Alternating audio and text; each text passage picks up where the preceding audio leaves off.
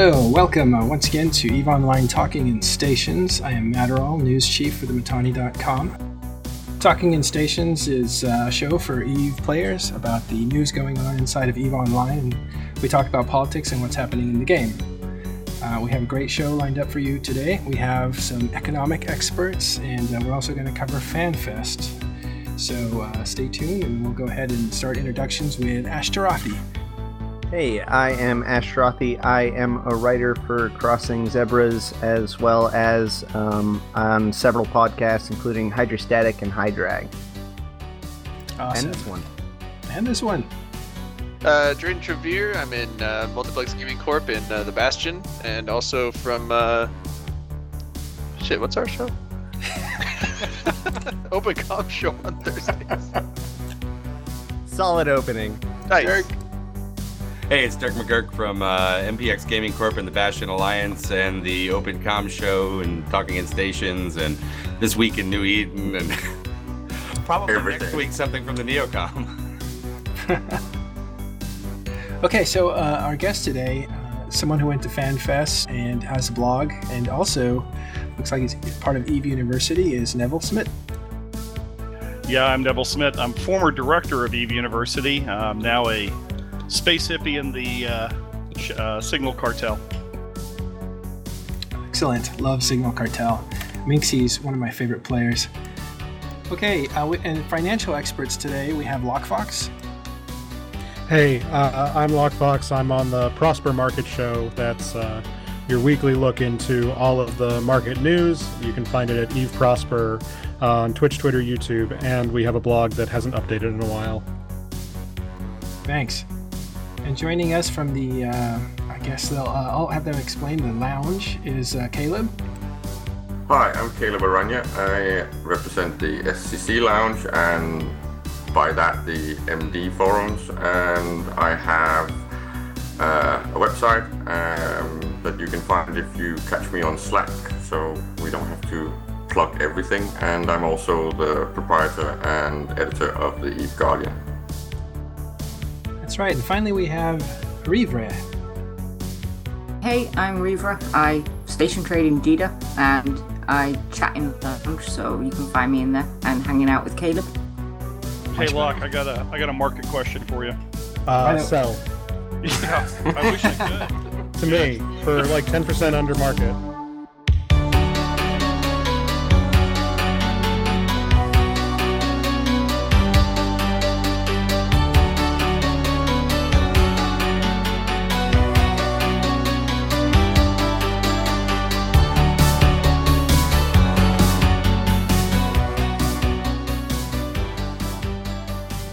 Awesome. And we'll get to some interesting economic news and market news in just a few minutes, but first we want to cover the big story of there's major stories, right? Because FanFest just happened, and right on the heels of FanFest was the new expansion. So let's first go to FanFest, and Neville, do you want to start us off and tell us, how it was? As usual, it was awesome. This was my 5th FanFest. We had about 2,000 people there, and if you've never been to FanFest, you don't know what you're missing. The biggest draw, of course, is the opportunity to talk to your fellow space nerds and, basically terrorize Reykjavik for a few days and drink entirely too much and have too good a time. So I encourage everyone who plays EVE, seriously, should go to FanFest at least once in their life. I went once and thought it would just be a one-off thing, and this 5th one was one of the best, no doubt about it. Citadels very clearly was the dominant theme, but there was a lot of other news that went there, so it was a fantastic time for everybody. Yeah, it's great. Everybody seemed to be having a good time when you look at the all the Twitter chatter and Facebooks that were coming out. Well, you guys, none of the rest of us went to Facebook, but does somebody want to talk about the coverage on live stream? FanFest? All of us went to Yeah. Facebook. I'm sorry. I don't use Facebook anymore. But we did not go to FanFest. Any of you want to talk about what the stream coverage was like? Yeah, well, first of all, I want to say that the stream coverage seemed to have been at a quality significantly higher than we have seen in previous years.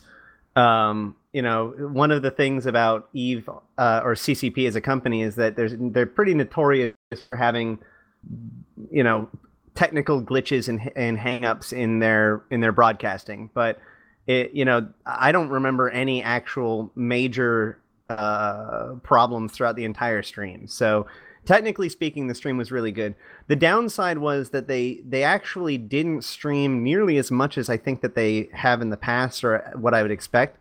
There was a lot of things that apparently happened at FanFest that weren't streamed and that weren't recorded, which I'm kind of some of those shouldn't have been, but that's true. But I mean, like, a lot of there were panels, and like, for instance, not to plug it too much because it's after the fact, but like Makoto Priano had apparently a really good drifter panel, and it'd be nice for that to be, able to be seen even after the fact. Has it come out on YouTube? I love the way that Neville's colleague Spanky was basically stealing the show in the streams. That was awesome. Was he photobombing or something?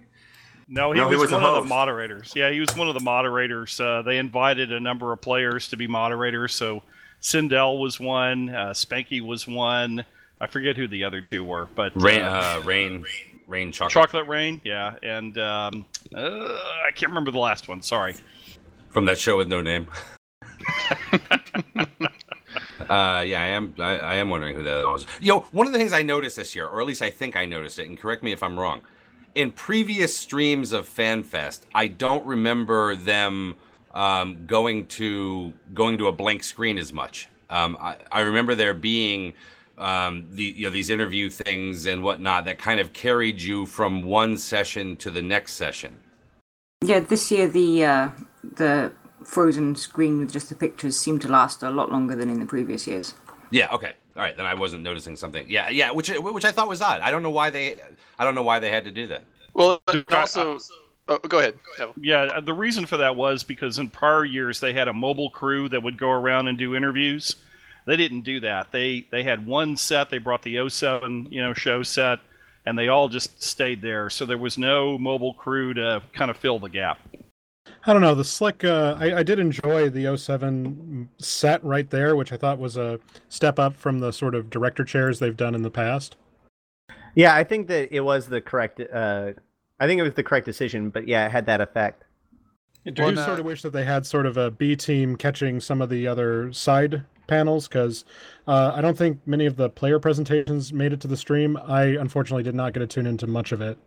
Well, several people in the chat, including Noisy Gamer, has said that several of the other panels were actually filmed that weren't on the stream, so they should be popping up. And I did actually see a bunch of them dropped on the YouTube channel today, so I'm still going to have to sift through them all.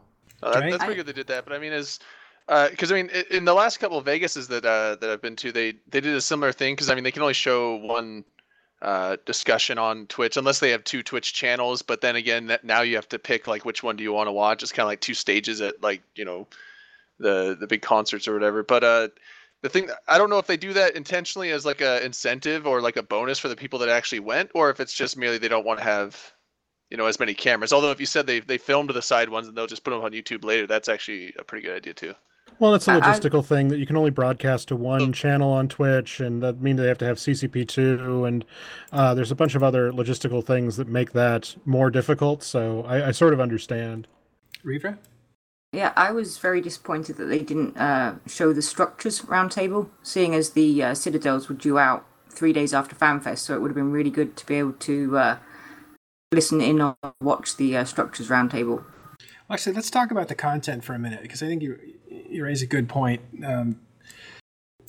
This may have technically been kind of their best, and I think it was, and I even think their presentations were probably as fine as they've ever been, but the content I found was a little bit lacking. But I want to go to Neville first, because he wrote a lot of great stuff in his blog, and if you haven't seen it, we'll put it up on screen now. Yeah, I have to say, the opening day keynotes, for me at least, were a big disappointment.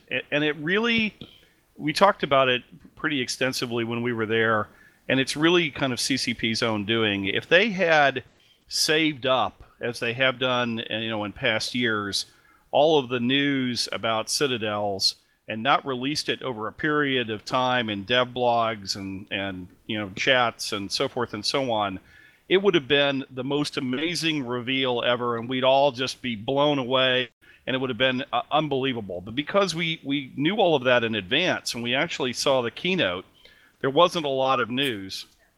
In fact, the Structures Roundtable, which I attended, I was very disappointed in. When you actually see the recording, and I'm sure it will eventually be posted, you're going to find out that they didn't really say anything that we don't already know. So there's not a lot. There was not a lot of news there, and that was probably the only bad thing about FanFest this year, is that we already knew all the big news before we actually walked into the sessions. Yeah, it did kind of seem that the announcements were all running up to this FanFest. I don't think even if they had a bunch of stuff to announce, they were going to, because they don't want to take the attention off what's about to hit. It would send a mixed message, I think. Well, I mean, back in the day of expansions, right? And obviously this is an expansion, but it's not coming at what we would have normally attributed the normal expansion time. They would have done much bigger reveals because it was still, a month and a half typically away from when the summer expansion would have come. This is the new era of you're getting information as you go along, which is what we've wanted. We've talked so negatively over time about them mismanaging player expectations by putting up a whole bunch of sizzle and when the steak finally hits the plate, it's a little tiny burger. Or it's the first year, right? It's the first year we get that we get the change in policy, that they're switching it. So now they're keeping it to themselves instead of getting out too early with information. So you've talked about this on many shows now, Dirk, that it's a total switch. Well, and this is what we've been asking for, though. I mean, now, does that take away from something like a FanFest? eVegas obviously had some reveal information that came out there, right? Because that was several months before all this. We started to hear more about Capitals there and Citadels as well there. Here, the stuff is coming out 4 days after FanFest or 5 days after FanFest was over. But I think that what's bigger is they didn't kind of have that big future thing attached to it either. So while we knew that Citadel was coming because it is the here and now, there wasn't anything that really kind of wet the whistle about the future other than, and this will continue on because we have so much longer to go on Structures.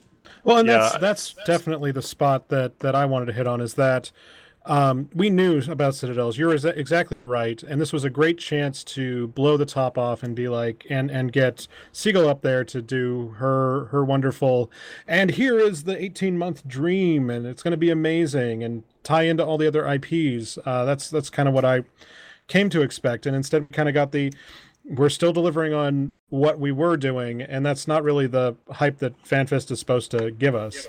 Yeah, Locke, you're absolutely right. In fact, I have to be honest, that part of the presentation pissed me off. And the reason is she threw up the rather vague timeline that we've seen a million times. She put up a line that bisected down the middle of it and said, we're about there. No, it changes each time, doesn't it? There was two things that made up for that, right? The first appearance of Ghost and the first appearance of Maria Sayan. Yeah, we'll get to Ghost in just a second, but you're right, Neville, that she put up an all-new visual on where we were. None of the three have matched. They're all different. I guess because the roadmap is constantly changing because the priorities shift, but it really didn't say much. No, the point is that it's still very vague, and I, like you, Dirk, I was looking forward to seeing some more clarity around, and they don't have to give a specific time frame, but where are they headed next? I mean, there was not a lot of new news. In fact, there was a lot of reluctance on the part of all the devs that were there to share anything beyond the Citadel expansion release. There was a lot of it was gray, and it was deliberately done that way. You got the feeling that they were all briefed in advance. Don't overcommit. Don't say anything that could be misinterpreted. And in fact, I also got the feeling that some of them were holding it. It's like they had something interesting to say at eVegas down the line. So, maybe that was the strategy. Well, I guess the question is, what would you rather be? Would you rather be hyped now and potentially disappointed later, or maybe we're just so used to the hype that we're a little bit disappointed now, but our expectations are in line with reality? Yeah, exactly. That's what I got from this. That this time around, I didn't get to be jumpy in my seat. Right, I didn't get to go, oh my God, this is going to be huge. So the underwhelming thing might actually be very healthy for not making too much drama and stirring players' expectations. I mean, as far as the timeline goes, right? The thing that I was kind of looking for there is I know that we still have quite a bit of time left in this whole as these structures play out and things like that, right? I'm just not sure what the glimmer is past that. And I'm not asking for like a lot of details. I'm not asking for you to promise me something that is not going to happen. But let us know that, hey, guess what? And there is something else out there that's going to affect all of you in a way that a hint.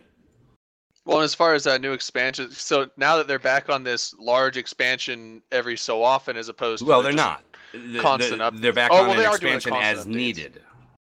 Oh, as needed? They're not like just scheduling it again? Like No. No, they specifically didn't schedule another expansion, so there is no scheduled expansion for this year. Or that's kind there of is no sad, scheduled actually. expansion right now. And there was one other thing too. That throws my point out.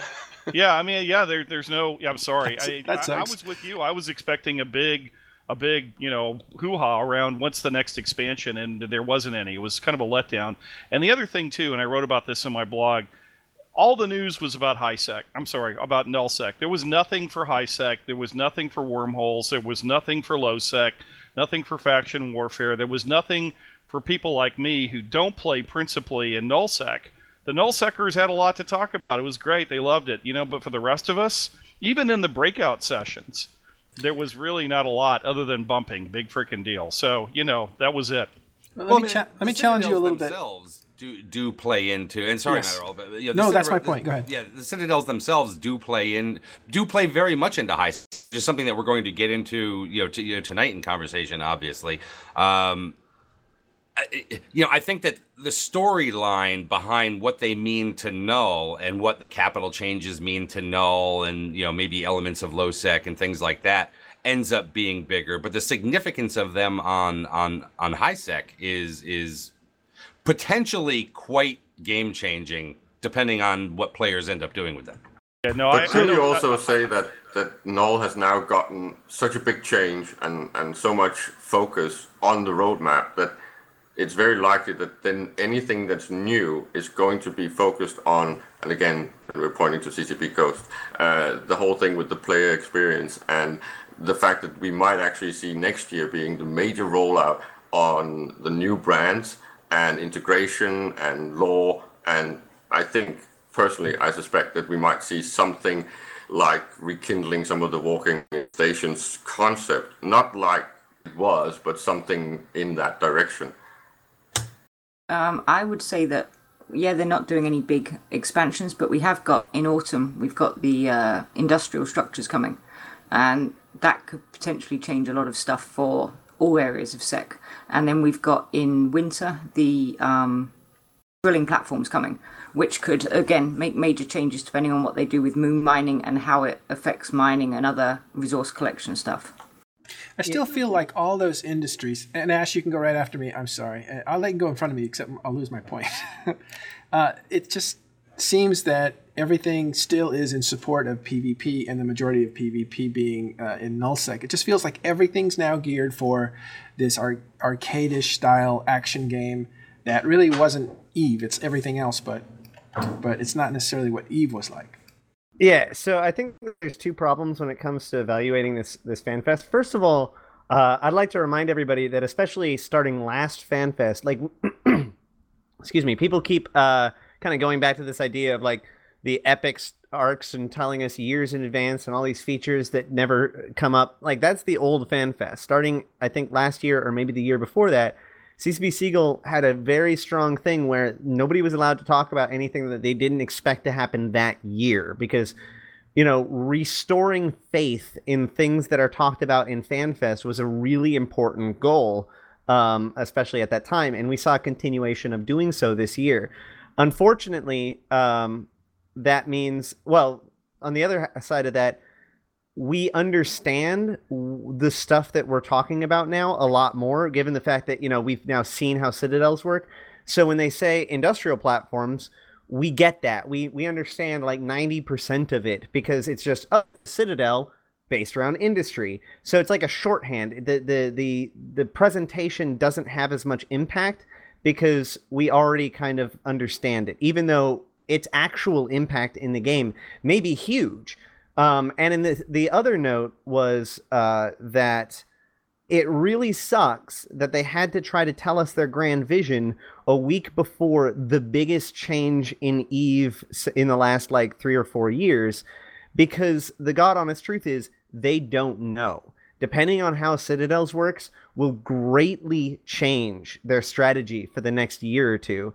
And you can see that in the fact that their entire summer, their big dedication for summer is just fixing anything that's wrong with Citadels. It was a Citadel relook. And so obviously they're expecting the next period of time to be basically making sure that this is happening or this works well, which honestly is a version of CCP over the CCP that we've had in the past, who's been like, here's your feature, what you don't like about it, maybe we'll see it again in 5 years. No, Ash, you're totally right, and I think that's very responsible of CCP. But I still, as a player and going there, I wanted to hear more about fixing PvE and making it better. I wanted to hear more about faction warfare and making it a 4-way split. I wanted to hear more about the lore and how it's being integrated into the game. I wanted to hear about possible changes to mining and all the things that we have to kind of grind through. We heard none of that. None of I that. think Neville, have you contacted your Council of Stellar Management representative? But don't you think that the dev hours that's been invested, it's been really rushy, right, to get it out properly? So the dev hours is going to be used for all those things that Neville is talking about, because they're going to be loosened up, and this, you don't need as much work as they've done already on structures. Most of it is kind of done. Max totally Max agree, agrees but- with Asterothi, by the way. Yeah. Go ahead. Okay, Yeah. but here's the point. They could have said that. They could have said, and this is how it could be used in high sec, and this is how it could be used in low. Even though you're absolutely right, and we know it has major impact, it was as if that if you weren't in null, you were basically ignored. That was the impression that we got. Well, in the Seagull era, there is no way that they're going to risk another Monument episode. No way. But I think they are be totally silent about anything they're doing than risk that again, because that was so close to killing Well, everything. I think it's actually the wrong direction, but I shouldn't say it that way. But you're going to get a Monument problem if everybody else is ignored and just people who are PvPing night after night after night, because those guys burn out. I don't think they stick around. It's the long investment that actually works for EVE. Otherwise, we're just like a second-rate MOBA. I'm going to make sure. I want to point out that historically, the big presentations have been PvP centric because they're the blingiest. And historically, industrial quality of life and those kinds of changes basically get announced like in between patches. So we get those things, but they don't get prime time because it's not the glitter, it's not the glitz. And we're Can't not make a being cool fair video to of, CCP building because stuff. if you look at what's changed over the last 2 years, how the idea and of actually integrating player stories with Andrew Grogan and all these things, it's become a new normal for CCP to integrate with the players, make us the focus. And this is something that's taken a long time to actually get them to do.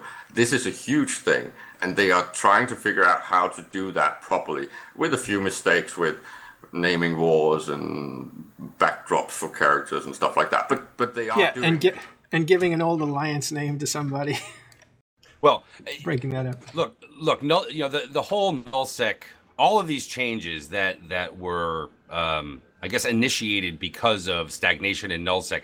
You have to remember that had gone on for a number of years. This is taking far longer than what. Well, I'm going to say what I thought, but what I think doesn't matter. I think it's taking far longer than what they thought it was going to take.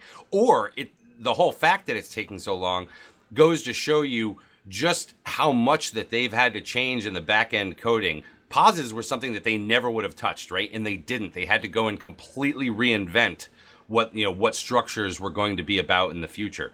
The problem that we face and why maybe we've been hearing nullsec for what seems like so long now, is that we're going to continue hearing nullsec, nullsec, nullsec for what seems like so long because it's just not finished yet. But when Dirk, I agree, but nullsec is less than 15% of the player base. Agreed. I mean, what about the rest of us? Seriously, well, those are all alts. Yeah, come on.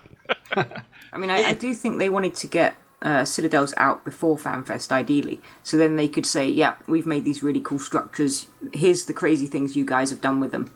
We look forward to bringing you the next lot, and here they are. And then it just seems that it wasn't ready in time. So when they decided it would be the week after FanFest, there was a lot of feeling that, FanFest was going to be a bit of an anticlimax because, yeah, we know what's coming and we can't get all excited about it because, we're just waiting now. I mean, and we shouldn't forget the fact that there actually has been a lot of stuff that wasn't specific to nullsec over the course of the last 12 months. I mean, all of this lore stuff that was out there, all of the drifter stuff and everything.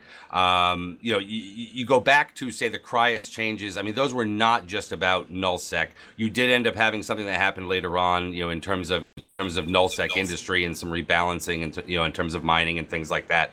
But there are these other things. Even when there are those things that are related to other parts of space, okay, they don't get the chatter, they don't get the talk that the 15% of players who are supposedly from nullsec create.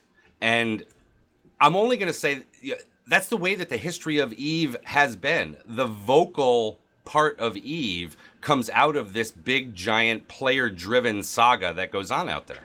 Yeah, because it's a bad posting war. Shouldn't we focus on how they rolled out these events, Dirk, right? These events have been inclusive with the players, telling player stories, competition on gathering most of a thing that you then get your name mentioned for.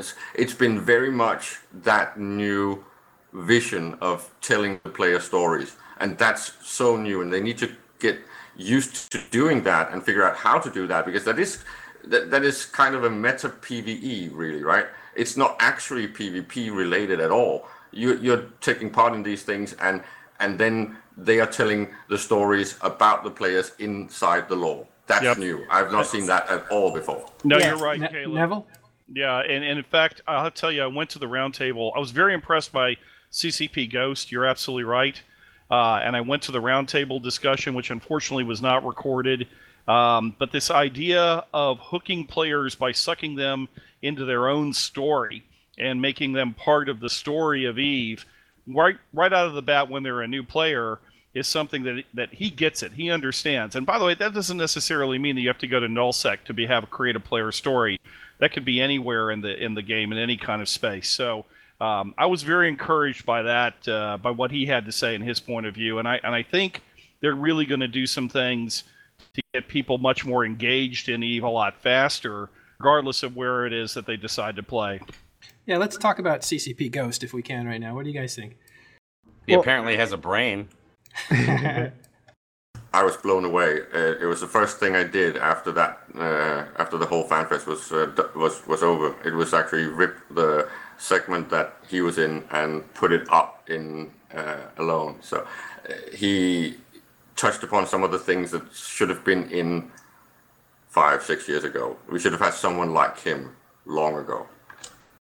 Yeah, this is CCP Ghost is actually one of the reasons why I was really surprised to hear some of the feedback that I've been hearing about, the not high sec stuff or whatever, because,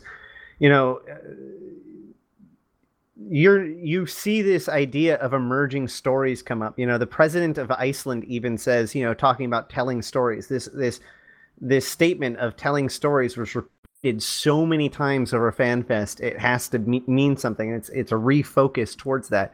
And he specifically said that these stories come from the empires.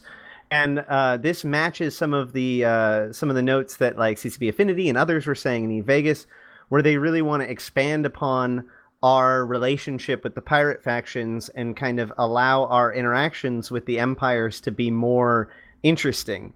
But here's the problem. If CCP Siegel comes out there and says, nullsec was last year, this year is the year of PvE, then people would have a riot. And so what do? You say, well, you list all of your achievements and all that stuff, and then you say things like, okay, at the end of the year, there's going to be this huge mining and industry thing that's going to come out. That's a pretty good chance to overhaul that stuff. And also, there's going to be a lot of stuff with the Serpentis and Pirate faction Titans and all that stuff. There's probably going to be something involving, ramp up to that. I hope that they're not just going to be like, lol, and now the blueprint drops and that's it, So there's hints to it, but it is true that you do have to kind of put on some tinfoil and read between the lines to see it because of the fact that it's not very popular stuff. And quite honestly, with our community that we have... I disagree a Yeah, lot. according to Right? Because you're wrong. you say that it's not interesting. It will be interesting when we start looking at the new brands, at the VR, at the potential of integrating the brands into the whole EVE lore and the universe. The fact that we already get that there's going to be a player-named monument from the event in Valkyrie, right? So this is definitely going to be interesting. It's not going to be maybe the main thing for the very null-centric and PvP-centric players, but it's going to pull a whole new segment of players to EVE, and a lot of them were the ones that left back in 09 or 10. I absolutely agree with that. That sounded like a mic drop. No, I'm just saying, well, first of all, achievers will seek out achievements. And so you don't, as long as the achievements are available and people are talking about it, the achievers will hunt them down. So, that's good. I'm just saying that, during the presentation, you see this sort of stuff. And to me, I see that there's going to be a pretty significant PvE overhaul, especially with working with the AI and all that stuff. Unless those projects were abandoned, which last I checked that they hadn't. But, there's a pretty good trend towards that sort of content. It just wasn't highly showcased at the keynote. Neville, can I ask you, what was the mood of people at FanFest about the content? Not just partying with each other, but... Understand the mood was positive. I mean, Citadels are great. It doesn't matter what space you play in or what you like to do in EVE. Everyone's very excited about that. But there was this feeling that we just wanted to kind of know more. We wanted to know what the next step was. What's the next 18 months look like, and at least a little bit more detail, or at least in some big chunks. And we did not get that. We didn't get it in the roundtables. Everyone was holding things very close to the vest. So, and to CCP's credit, I think they really wanted to hold it back so that they didn't set expectations, as Dirk said, and then have us all complain about it, a year from now. So, but it was a little disappointing, candidly, in that regard. Well, I think it's now actually a CCP phobia.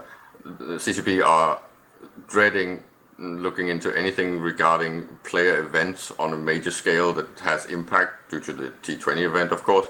And they have a huge phobia when it comes to talking about things like ambulation, lore, with any meaningful impact. Like, most of the lore is just disconnected from anything game mechanic.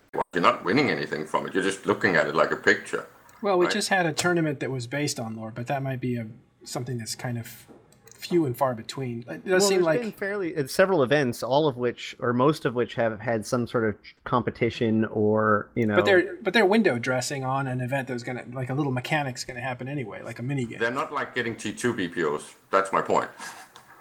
Well, that's just that's a bigger investment, but I wonder if, this thing with Ghost reminds me that choosing a race has no consequence. And Ash, you've talked about this at length, and I think in EVE Vegas we were in that room together when we were talking about how the seasoning and the history of EVE isn't even inside the game. Like, systems don't have a history. You don't know that this is the big battle where Bob was sealed off and couldn't get out of their pos and stuff. Like, none of the history of EVE is actually written into the game. So it doesn't feel like there's a disconnect there. Yeah, it's even misleading, right, character creation, because I know when very first time I came into this game and I made a Caldari guy, because I was looking at all the different races. It gives you the background on the types of races, and then the 3 sub races in those. And so I picked mine specifically because I'm like, oh yeah, I want the big corporate machine, oligarchy, oppressive empire. That's what I want to play as. And then I got in the game, I'm like, oh, that has no bearing. It has nothing to do with it. It's just how my character looks. That's all that matters. Let me come throw. on, you can't expect people who are coming in fresh to actually know all that stuff means and stick with that decision. No, but for the 10 years. archetype, the archetype, and you're kind of like, cool, I get to play this kind of, I get to immerse myself as this kind of character. Yeah, I mean, I didn't know how Eve worked, but I was figuring like maybe there's like some passive skill, because I mean, I've played WoW, I've played some other MMOs before. I'm like, there's some passive skill that affects this some way, and I got in the game, and it's like, I don't know, everyone's the exact same. It's just the few starting frigate, the frigate race class you start with and how your character looks. That's literally all that matters when you create your character. So that I right think off the Raiden's bat, got There's a a very few important standing. one. It's a feature. It's a feature of the sandbox. Well, Caleb, I want to throw a question. Pretty blank. I want to throw a question. Can I just comment on Sure. Raiden's, because I think that's really important. The fact that they nerfed and flattened the races, it's a huge mistake, because there was never in EVE any sort of feeling of being locked into a race, even though you had a benefit in a specific branch. So the whole thing with the majority of players choosing Caldari in the early beginning because of missiles and aggression, that's just a flavor that leveled out later on as people trained up. It's perfectly fair and valid that you choose a race, get some benefits from that, so you get a head start, and then it levels out later on. I think that was a perfect design, and I think it's a very big mistake to have removed that. I think I disagree the strongest possible, because we got to live with these characters for 10 years, and that's a big pill to swallow when you're coming in fresh and you're like, I don't even know if I'm going to stay past the trial. But hold on a second. It's for 3 nothing. years, You're and not now I getting want a anything. thing. It's not But an advantage at all. It levels out in like a month, too. You're just having a small head start. Well, we There's also nothing in it. It's just lived. like a booster. We also lived for a very long time with very permanent things. Your corp history was permanent. Your skills were permanent. Like your clone was permanent. Like all that stuff meant Your attributes something. were permanent. Your attributes, yeah, before you could move them around and stuff. So that permanence actually was something that kind of locked in decisions, and that created a richness. You made mistakes. Your mistakes were still there, scars forever. But that is all being unraveled. Oh, sorry. Go ahead if you're.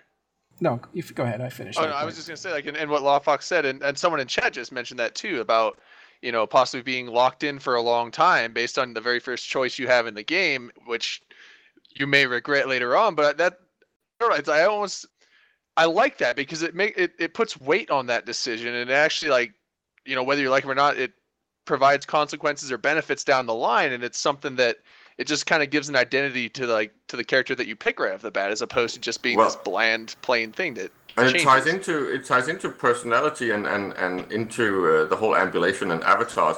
When you choose an elf or an orc, you know what type of person is going to be playing that, and that would be what you got when you choose the bloodlines and the races in EVE. You get an idea of who has chosen this character. Why are you flying with a Bruta avatar? That's because you're most likely going to have that personality trait when you play.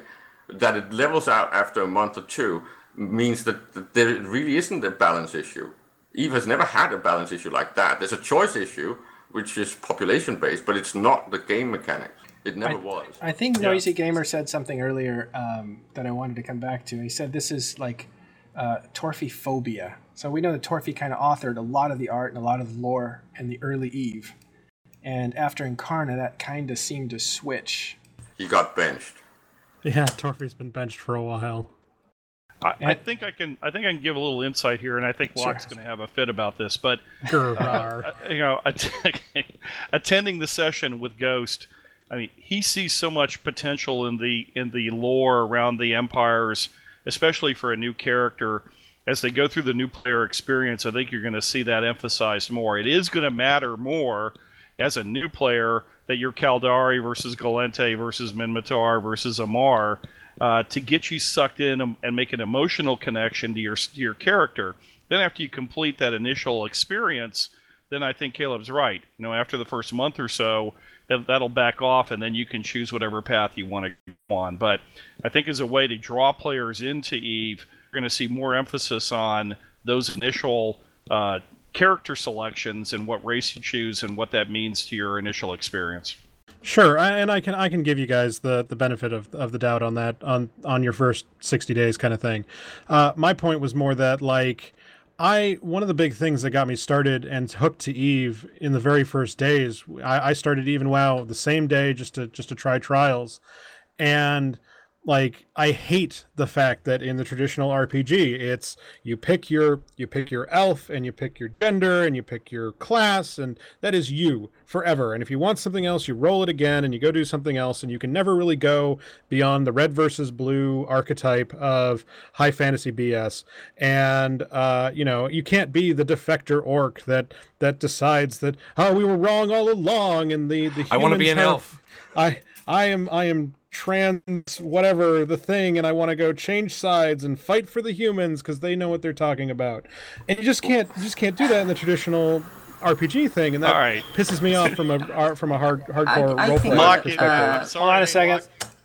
Locke, let's have Neville and then Reva. It sounds like you really whatever you self-identify with is really your. we respect that. If you I need am to go to a safe zone, it's okay. Everywhere. Okay, Reva. Yeah, I was going to say that the problem in the old days of Eve was that, there was the problem with everyone being a curer if they wanted to do industry.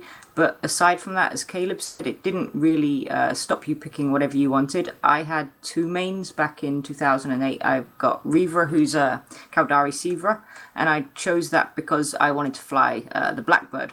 On day 2 or so, you could get straight into the Caldari Cruiser.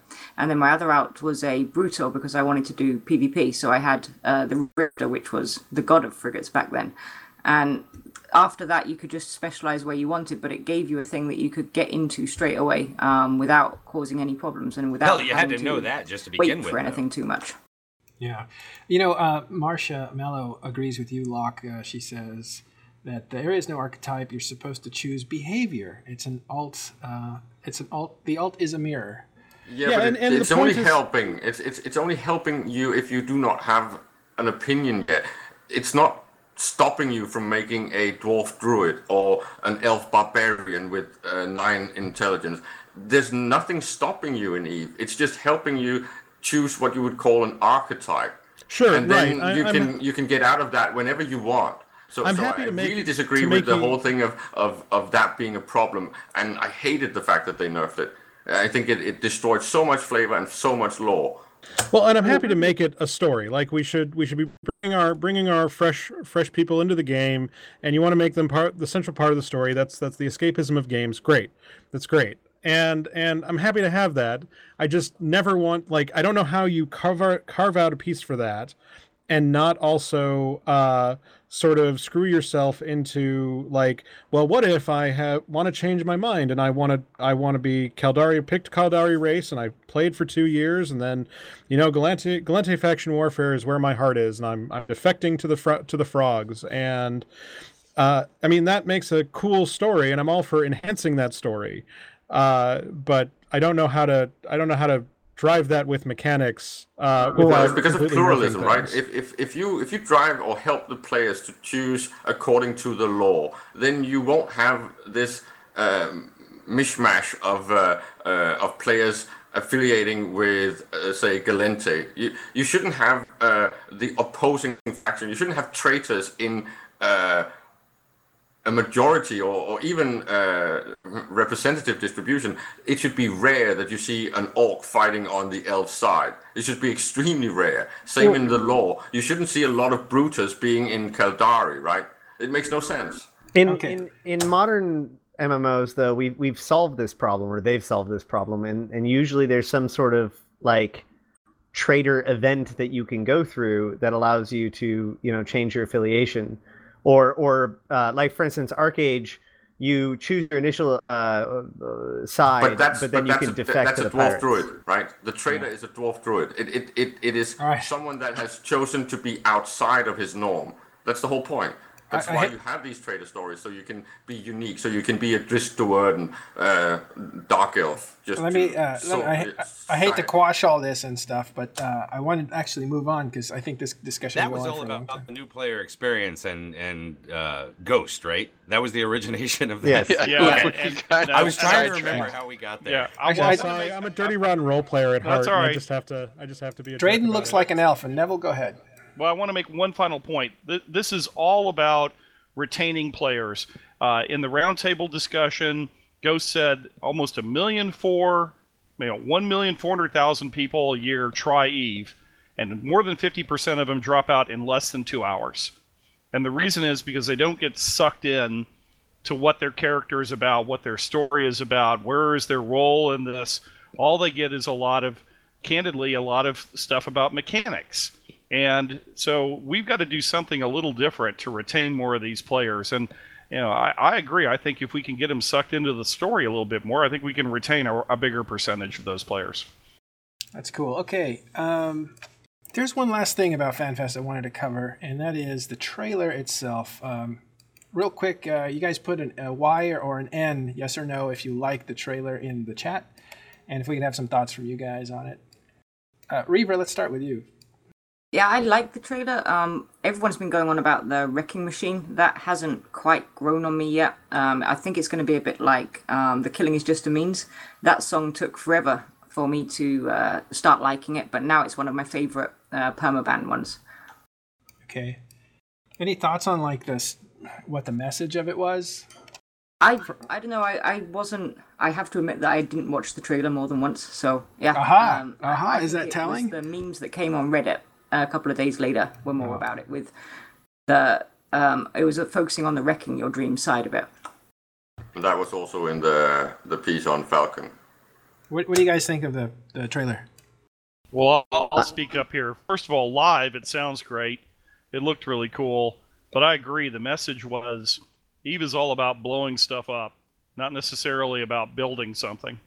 And, it's both. It needs to be both. So while I enjoyed the trailer, it was great. And by the way, listening to that song live, played by Permaband, is amazing. And you guys all missed it because you weren't at FanFest. But, so I like the song better than perhaps you do. But I was a little disappointed that the emphasis was on the destruction aspect and not necessarily on the building aspect of the game. So I'm going to say that I really appreciated the whole shtick, but at the same time, like, I feel like it's a case that they got too smart for their own good, right? Because in order to fully understand it, you have to understand a lot of things that are going on in the background and about the lore and all that. There's a lot of like inside knowledge that's required to fully understand, a lot of these references, like even the building dreams and whatnot. Because stop me if I go on too long of a journey, but like back in Vegas when they first showed it, they put the tagline on it, a city built in heaven is built of dreams. And that is actually a callback to an ancient Jovian proverb. So it was a nod to those people who know what that is. And that's a reference to the fact that the Heaven constellation was one of the home systems of the Jove, and so on and so forth. So they had this whole idea of like building dreams, and then that showed up in Upwell's thing, the building dreams, and so there's that kind of thread that was pulled on. And then finally during that presentation, you watch the entire presentation. They first show you the Upwell advertisement for the industrial platforms, and that advertisement doesn't get interrupted. It's a fairly straight edge, like Upwell advertisement. And so when you finally get to the final presentation with the trailer, you're set. If you understand all of that, or at least I was able to appreciate it on a really deep level because of all of that other background information. But I can appreciate how like somebody who doesn't know all of that might feel like they don't get it because there's a lot to it to get. Yeah, I'm with Ash on a lot of those points that it's a great treat for us, and I did love the sort of Viridian Dynamics versus the Wrecking Machine back and forth from a thing, but it did seem like it wasn't a great trailer to share among friends to hook them, even though the space battle was fucking amazing. We talked about this in a chat earlier with Ash, and one of the things that we kind of agreed on is that they must have been using a lot of resources on other video material, because some of the other things that's been coming out, the scope stuff, the Upwell stuff, all that lore material has been really, really good. So they might have split the dev hours a little bit and not had the time that they usually have because they rolled out so much the last 3 months, right? My take on the trailer, I loved it. I thought it was amazing, but the thing is, when it comes to cinematics and trailers and even just general movies, I'm very much a simpleton. I don't break the stuff down. I don't get all philosophical or into it. I'm just like, does it look cool? Is it entertaining? This one definitely did that. I'm like, man, that's a sweet ass space fight. It gets me hyped up to shoot something, and it's like, I'm like, that was a cool trailer. That's what I love about you. You're so not in your head, which is great. Yeah, I don't want to break that stuff down. It's like, bam, just sit back, grab some popcorn, enjoy it. All right, it's only 2 minutes long. It's over, but it was. I've been loving all the recast on all the audio streams where people replace the music. Yeah, That's I still did my hear favorite thing. Templeman's yeah, like in the background constantly. I was like, I had to go watch the Templeman video after that. Derek? I mean, that's what I was gonna say. Kind of about the trailer, right? Is sit back, enjoy the trailer for being what it is, right? It's something that doesn't actually exist in the game with that kind of visual effect. So just enjoy it for what it is. But if you do want to read into it, it does lean more heavily on the destruction side. But we shouldn't be surprised about that. Sexy sells, and destruction is sexy, and it's marketing, right? I mean, again, it's hype. If you're an industrialist, you might be thinking, well, wait a second. I want there to be more emphasis. If you're not only an industrialist, if you're one of these people who believes in kind of world building and things like that, you want to lean a little more heavily on the entire concept of building something and seeing this monumental city in the sky stand. But from a trailer perspective, it's kind of hard to communicate that message that really gives you that kind of gut feeling. So I understand why it leans towards the destruction side. Yeah, and that was my problem with it, because at least they didn't get out there and yell, destroy, destroy, destroy again. My problem with it, kill them all. I put my son on my lap to watch it with me, and he watches all these videos with me, and he's liked every single one. But when he finished watching this one, he said, "How sad," and then he went away. How sad. You made CCP, you made a baby cry. Yeah, totally. Like, an angel lost its wings because of you, CCP.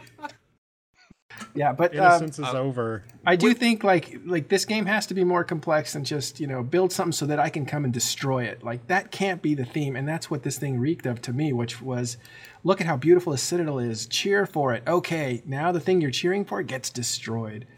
Like, I was wanting the citadel to win the fight or something, I still want to change the audio out and some of the videos so we can actually have a Viridian Dynamics ad at the front.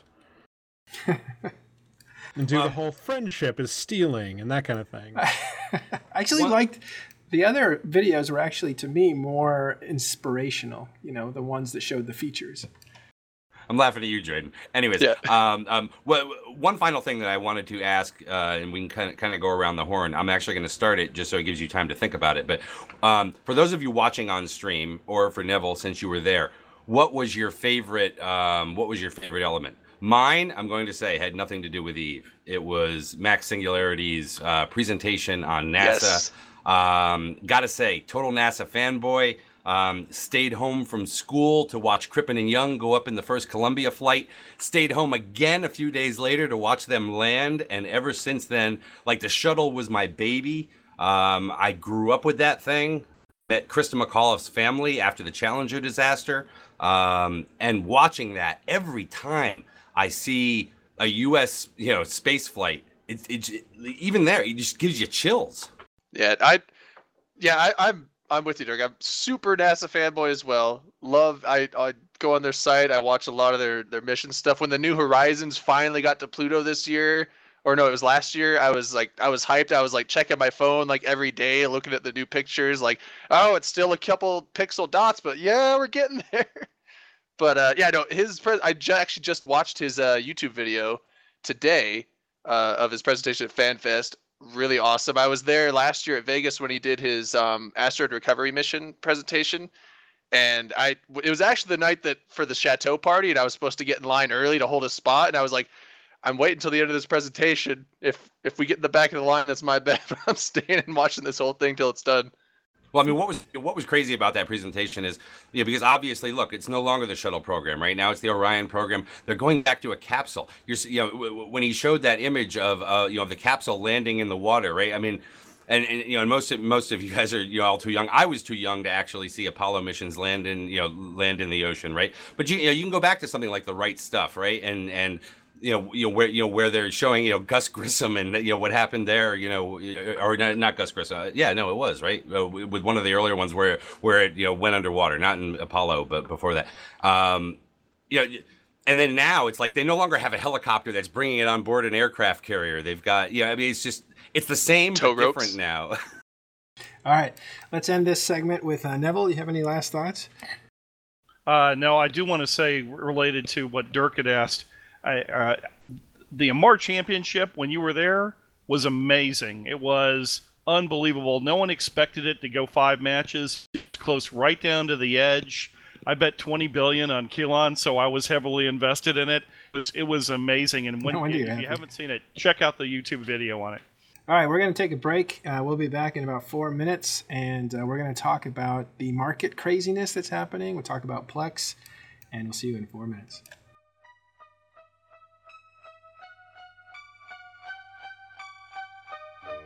Oh, apparently we can talk. Yay. So everybody wants to hear Rivra and everybody talk about the market stuff. We have an hour, so we're doing good. Fucked. So fucked. So I didn't get the chance to say the one thing I don't like about the trailer. Glasses guy. They refer to us as humans. Oh, are we not? Well, I mean, we're Empyreans. Yeah. Subhuman at best. No, that's Trash. like Ash's whole thing. I didn't care for the glasses guy either. That was a little bit too. That made no sense. I mean, Can we get glasses like that in game now? Like, Yes. it's not fair to They use. are. yes, Oh, you yeah. can, yeah. Dirk, you are not 100 years old. You are No. not. No, I'm not 100 years old. I can sell you some glasses if you want, Neville. I've been trading them for the last 2 days. When do we get the Matani goatees? I still want one of those. He shaved I it off, I actually think. seriously want that. No, they've been in the scope videos. Oh yeah. But it's only a drawing in the scope videos. I want that as an item. I want a smug goatee. Yeah. No, I remember when he did his meta show, the first after he shaved off his little soul patch. That's all people were talking about in chat. They're like, "What happened to?" But it's the same the other way around. The big beards. We generally need big beards, different styles. That's a valid point. Well, I have pictures. you Not of could my argue beard. that I just have a facial shave hair it all. is just an unnecessary modification to be made to a clone, and they just don't bother with the tech to do it. Yeah, but we have the rest of the other hair. Right, but that's like everybody has hair there. Otherwise, they're weird. Unless you're Amar and then Thank you just you. have a cloak that's grafted onto your skull. It's not actually removable. That's Hey, not weird. That's tradition. Hey, one thing about Tradition. be glad none of you were at FanFest, because apparently everybody except me got the flu afterwards. I mean, everybody. I Well, heard. that's conventions. There's no convention that doesn't come with the death. But it's an international convention, which is even worse. Well, so it can be like PAX where they track the actual SARS outbreak or whatever. Yeah. It's actually something that happens in the military too, because, people come from all over the United States to basic. And then you're living in Same tight with, quarters. what's the thing in the problem in the UK? You told me about it. That everyone at university kind of needs those shots because they all keep getting Oh, Meningitis. meningitis. Yeah, it's a States huge thing, when too. you get a lot of people in the same place from different locations. It kills a couple kids a year here in the States. Should be about 10 seconds.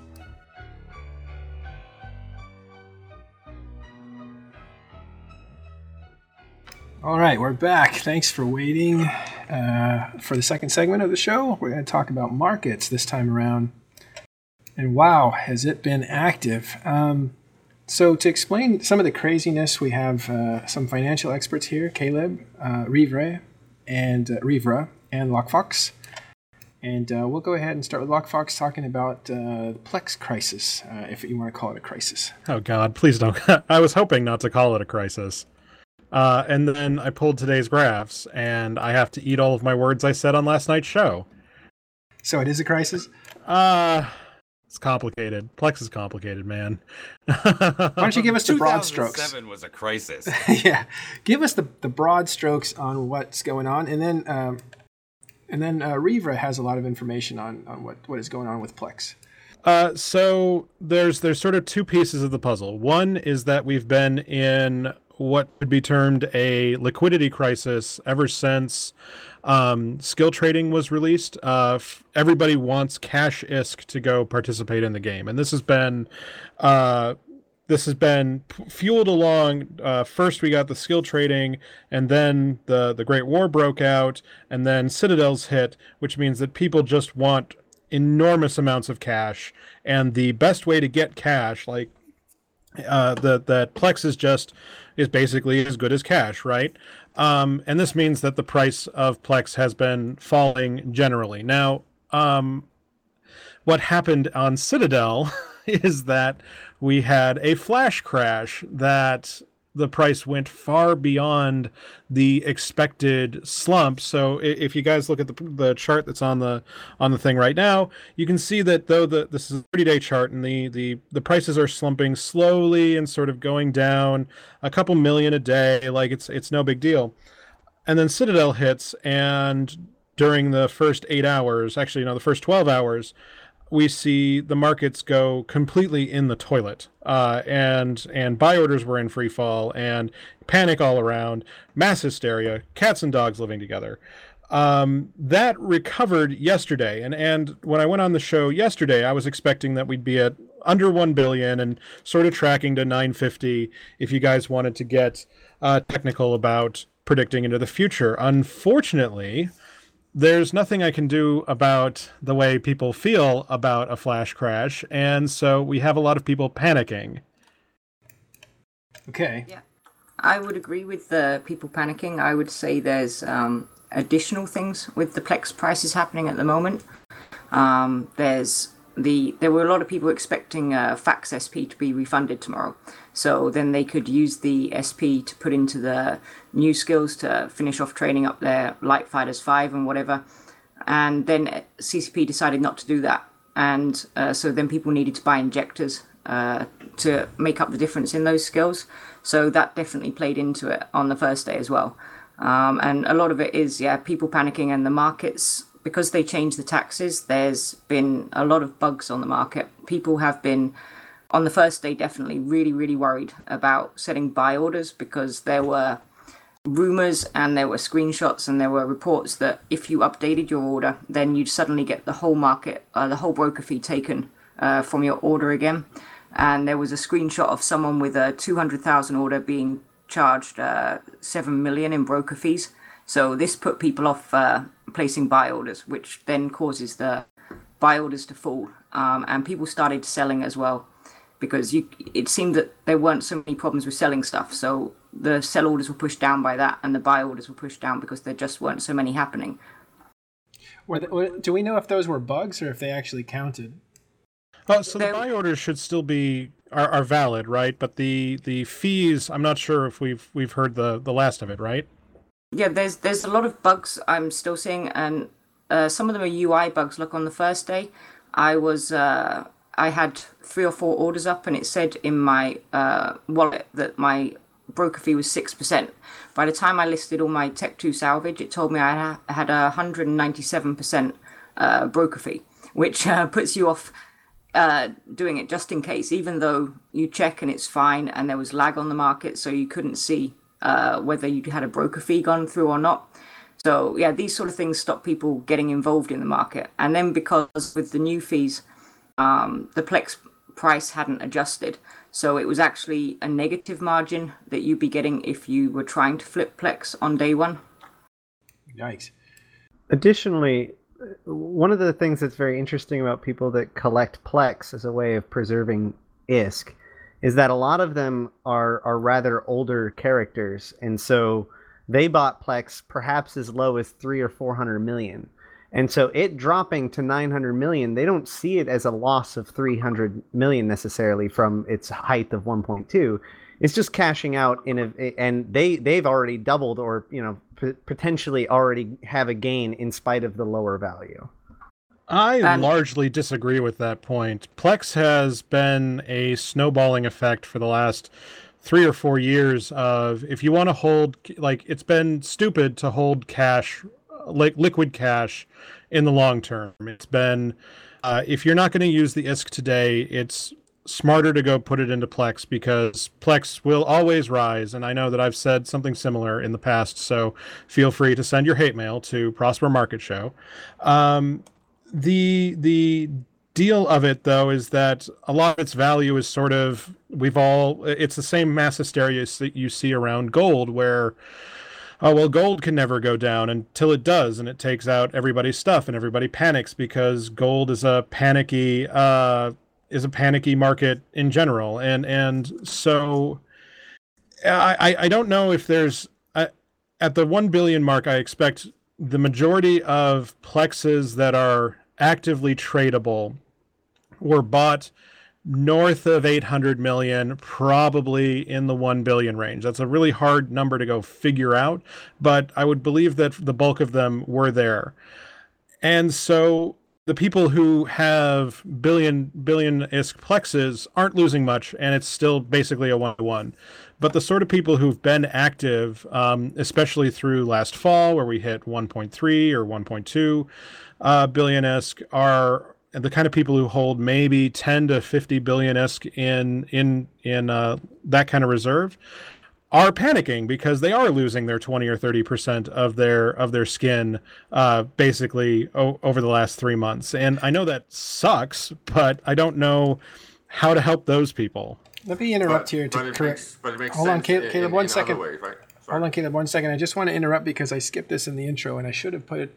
The Crossing Zebras has an article by Ash Dorothy, who's on our panel, about the Plex, and that just came out today. And soon, maybe as early as tomorrow, TMC is going to have another article that has an explanation of what the Plex buyer or seller, I think it was a buyer, what he set out to do, and Rivra will actually tell us about that a little bit later. Go ahead, Caleb, tell us what you're going to say. Well, I was just going to point out that we are in a time that's very paradoxical, because on one side we get all these novel things that increases the demand for ISK. So everyone wants ISK and they want to cash out, which means that the Plex is going to tank in price, but the purchasing power of the ISK for anything that is not currently novel is going to be higher. So if you're buying anything except the new items, you're actually potentially going to get more for your money. Whereas because of course, speculation and the novelty, you get the standard initial market graph where everything starts off crazy high and then it levels out and finds its normal price. But in that period, anything that is not in that novel range is going to be more cheap. And then when you add the tax thing, you are looking at actually most of the people that are cashing in are going to benefit if they are not going all magpie and getting there first to the markets. So it's really not that unhealthy. It's only unhealthy for people that had stored their value in Plex. It's similar what you see in Morphi, that it's still wibbly wobbly because it's two of the favorites that people have had. They think that Morphi is always going to somehow hold the value compared to the rest of the minimal basket. And then it ties into what Aerith was trying to explain on the Meta Show, that prices want to sort of stay where they are. So you get this, it's kind of like a price elasticity phenomenon where it's kind of going to dip, but then it gets picked up by people actually putting them up because they can actually pull a better price because people now have the ISK to pay for it. So it's a lot of factors at once, and we need to find a new normal. And I think it's going to take at least maybe 2 or 3 months because we also need to get the Citadels in game actively being used before we can actually say where we're going to land. We should explain that Aerith is the financial guy for Goon Swarm, and he has a cabal that kind of a little council that actually does all the financials for the Imperium and Goon Swarm in particular, and they trade in huge amounts back and forth. There's also Caleb, it was just because he was trying to explain the thing where if one mineral drops, another one will try to pick up price by becoming more expensive, and it's going to be based on which one is the next one that is in low supply. It's also tying into when you're seeing people trying to manipulate the market and buying out things like the Tech 2 materials, where they're going to take the one that has the lowest volumes and stuff, right? Yeah, but I wanted to just point out that there is Goonswarm and the Imperium has financial guys that look at the markets and are always, figuring out where to put their money and where the future is and stuff like that. But Caleb, you also have an old group of friends that does the same thing, right? Caleb? You're roboting. Sorry, I'm sorry. I didn't get it. You were roboting a lot. You got all Dirk up in there. Get Dirk. I think I heard you say a bad word too. Oh yeah, I snuck them all in while I was roboting. Okay, I'm sorry, but Aerith has a council that looks at financials and figures out where to invest.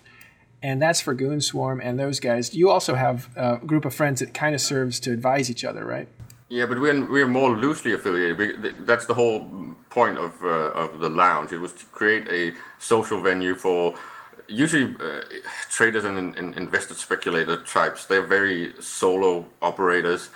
So it was to have a place to talk about things and trade some ideas. And it's basically, well, it's illegal in the real world, but here there's no regulation, so no one would be able to stop us, right? So ironically, I chose to name the SEC Lounge because the SEC is supposed to be a regulatory body in EVE, and it doesn't work. It doesn't actually regulate anything like insider trading. It's just It's just interesting that because, okay, this is like talking about lore. Talking about markets and lore is incredibly complex and high-minded, and so for most people, they kind of glaze over and check out when you start talking about what is, what isn't, and what is speculation. But what's very approachable is the fact that there are these financial masters watching the market and investing trillions of ISK in these things. Yeah, but that's really storing your value, right? You're playing a game that's sensitive to industry and to market, and it's just a different game. It exists in most MMOs, as far as I know. It's just that in other games, there's not the same consequence and the same real ecology that you have in. Well, that's the richness of EVE Online, and that's what really gets to me when people say, like, I'm really good at EVE because I know how to fit a ship and destroy another ship. Like, that is only one aspect of being good at EVE. The other one is organizing. The other one is commerce. There's all kinds of different things, management, and even just leadership in general. That is something that you can measure I'm winning EVE by. And you could say that when it comes to what you might call top tier, I know that sounds extremely arrogant and elitism, but then it becomes extremely incestuous, right? It's everyone knows everyone. So in things like the markets the big cash holders, most of them know each other. The same in the casinos, they seem to all know each other. And in the news scene, it seems that everyone is affiliated and cross-referencing each other and appearing on different platforms. So I think the end level is not that huge. It's not big enough to really segregate and separate. That's why you're seeing this. And the lounge then just cartel-wise enforces this even further, right? Minas started out there before getting elected to the CSM and was talking a lot with us. But then as he became famous, suddenly he had to tone down his appearance and so as to not. So that's Minna, who was can't hang with you guys anymore. Yeah, Minna was a protege to Aerith inside of the Goonswarm Cabal. But it's it's kind of like media, right, Dirk? Because you're all over the place, and it's limited, and you don't tell everybody everything because you want to save something for the next either article or appearance. I pretty much just repeat myself everywhere. Yep. Well, we're glad you do. Well, I mean, here's a question though. Okay, so we're kind of in a bear market territory at this point on Plex, right? I mean, is anybody willing to call a bottom here? Or are we in kind of a catch a falling knife position? I mean, do you think that there's something that's really driving this downwards? There are no articles out there going, Plex is too damn low right now. So personally, I have a stop target of 950, and I'm probably going to eat those words because now that I've said it, that means that will be a target to beat to make me wrong. So go ahead, but let's play prices right. Yeah, like I get it. So personally, thanks to Dirk over here, I'm a big fan of using the RSI to really tell you how fast something can fall. And to go under 950 would require some serious effort and black swan events, blah blah blah blah blah. But we could slip under that. I think that to say a price as of June 1, I still think we're close to $1 billion. I have a hard time believing that we can really keep the downward momentum and hit like 850 and go into full free fall without completely fucking up so much of the game. I think let's hold on before you being a hold on. trader and a longer term investor, though, right? And I mean, if you were a longer term investor, we have not broken trend. Well, what I wanted to touch upon is the thing that if you look at the players that are now in EVE, and if you consider who is on breaks or who's left and who went out and got real life stuff, right? Got their first kits and all this. This is a generational game, so it's very, very different from other games. The ones that stay behind might actually be the ones that are younger and have not gotten that far yet in their real life, right? So if I compare to some of the old players that I know, the reason that they're not in EVE anymore is because they have other engagements, right? And if they start creeping back, you're going to see not the 16-year-old with no wallet. You're going to see someone that might actually be at a point with a successful career and is willing to pay for the time that they don't have. That means that we're going to see more wallet warriors. And that will change. But that's the position we're already in. Like, as long as we have this sort of cash is king mentality going on, which this is why I have a June 1st target on a lot of my predictions, is that we've had hit after hit after hit that's kept the ISK velocity just historically high. I mean, Quant was complaining that he had to completely blow out his scales on the ISK velocity, which we'll get back to in a second. I do want to talk about ISK velocity. The thing is that please do. I have a hard time believing that we're going to have the Steam in novelty things to do coming out in June, July, and August over the summer doldrums, where we can really keep up that cash mentality. Now, I don't know about the rise back up. I mean, saying that it won't go lower is not the same as saying it will rise, because I still think that there are enough wrenches in the works for ISK generation that the sort of symptoms that got us into 1.3, 1.4, 1.5 territory, I don't think are going to stand. So I think that the fall spike that we tend to see will be subdued, but that it's a little early to be really making those predictions. Well, I mean, as I said, here's a question on the demand side. Let's let Dirk go and then Caleb. Well, sorry, I just want to. Do we think that there has been a shift on the demand side of the equation? The people who use Plex for its underlying use. You buy it with ISK and you use it for whatever it is they're using it, mainly game time. So the actual ISK Plex destruction, like consumption, real actual consumption. Next, Caleb. I think is staying relatively stable, probably up thanks to skill trading, but I don't think that's going to give sustained downward pressure. It's the desire for cash ISK that's really driving the prices today. I think that's where we agree a lot, because I know that there's been a huge volume of Plex traded because of the skill point stuff. But my point is that if I'm not entirely wrong, what CCP is rolling out and all these new changes is going to create a popularity. So it's not unlikely that you will see 1 million users when you look at all brands come December. That's a lot of cross-pollination, right? There's going to be a lot of people from Valkyrie trying EVE. There's going to be a lot of people from New Dust creeping into EVE. When all these players come in, and then the old players start seeing all this momentum, you're going to see a lot more wallets being opened. And I don't think I'm that far off when I say that it could actually go to 650, 700 million by the end of the year. And you will see things like injectors and the whole skill point market might actually slump a little bit, because right now it's very novelty driven. They will start focusing more on utility and less on vanity. And the old players will have finished their stuff, and the new ones will not have the same demand.